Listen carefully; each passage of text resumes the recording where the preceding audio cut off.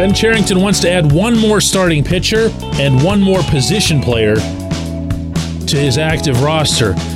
We'll see what that means. Good morning to you. Good Thursday morning. I'm Dejan Kovacevic of DK Pittsburgh Sports. This is Daily Shot of Pirates. It comes your way bright and early every weekday if you're into football and or hockey. I also offer daily shots of Steelers and Penguins, where you found this. To date, when Cherington has said that he wants to do something, he will do it. And that's in large part because GMs know these things, meaning they already have deals in the works.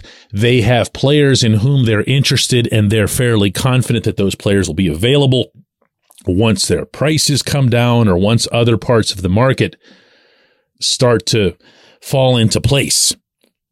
Where the Pirates are concerned, adding a starting pitcher, man, that's not going to be easy. I know that sounds ridiculous to say because, they're coming off 101 losses and then 100 losses. And then here I am on this show saying, it's going to be really hard to find a place to put a starting pitcher. Of course, I don't mean it that way. What I mean when I say that is that there are certain guys that are going to be in the rotation, health willing. Roansy Contreras, Mitch Keller, Johan Oviedo. I really believe Oviedo is a lock, or as close to a lock as you could expect him to be. JT Brubaker's in there. Vince Velasquez has been promised a spot in the rotation, and to whatever extent a promise can be committed, because it sure doesn't show up in writing. And then there's always Luis Ortiz, who made a massive impact upon his arrival late in the season, but who is very, very clearly going to open 2023 in the minors. You can debate the merits of that back and forth, but what's left is still a pretty good number of pitchers. So when Cherington is talking about this, is he talking about, all right, let's get somebody who is just an instant drop into the top three of the rotation kind of guy? Seems unlikely. They're very expensive. Or is he talking about another Velasquez type, or to throw out a random name from the recent past for you, a Cody Ponce type who's going to spend half of the season in Indianapolis and half of the season in Pittsburgh? Because that really wouldn't apply. It would be a lot more it'd be a lot more like the Velasquez type of player. And I get that. I get that. You do need those guys because there are injuries. There are things that go wrong over the course of a season. And it's a lot easier to address that now preemptively than it is in April or May to go raising a red flag and having teams come to you. Oh, sure, we've got all kinds of starting pitching we'd love to share with you. It ain't going to happen. It ain't going to happen. So you go and get them, or get this one player now. Without going overboard here, feel like this will be the real weather vane. This particular acquisition will be the real weather vane as to the degree of seriousness that this management team has about this coming season.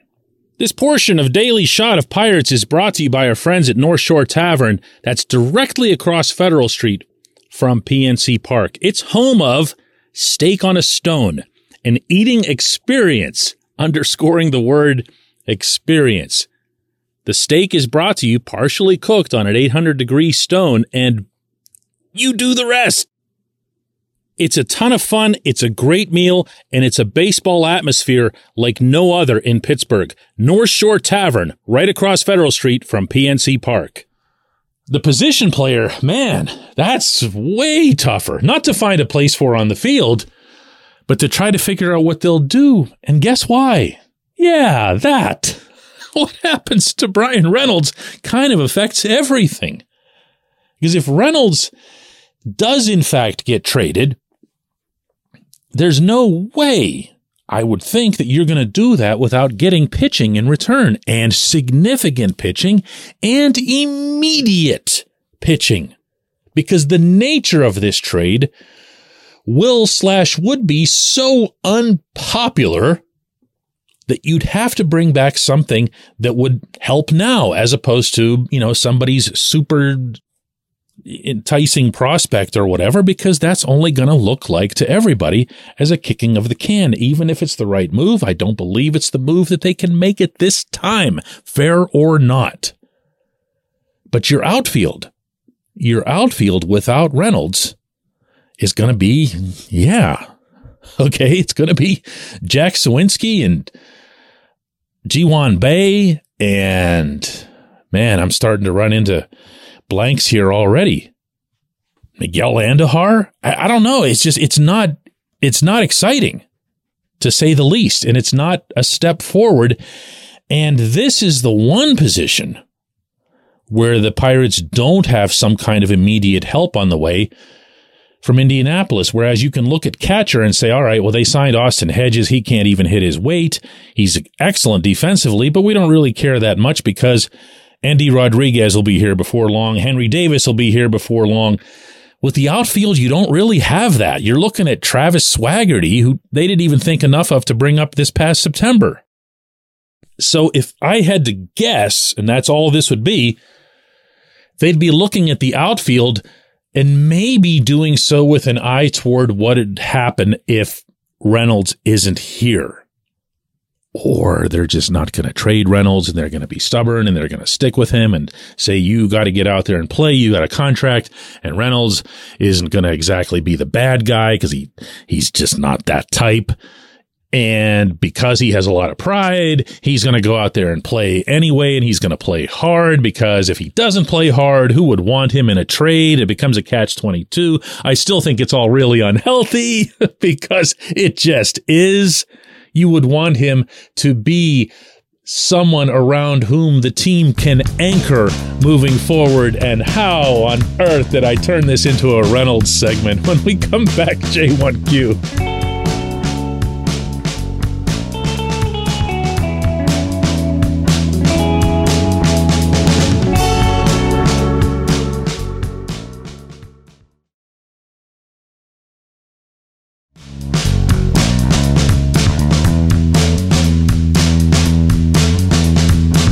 J1Q comes from Joe, who says, for whatever reason, the Pirates appear to be playing checkers while they want us to think they're playing chess. The signing of multiple first basemen, now multiple catchers, while fiddling as Reynolds asks to leave. What's next? Unfathomable. Joe, I don't think they're bluffing here. I got to tell you, I had a conversation with someone within the organization over the past week, just a handful of days ago. And when I brought up Reynolds, there was a great big shrug about it. There was no overreaction, a little bit of animosity toward the agent for having gone public with the information. But other than that, it was, what do you think exactly is going to change here? He's going to be the center fielder. He's under contract to be the center fielder. Why would we behave any differently here? He signed a contract last year. Let's not forget.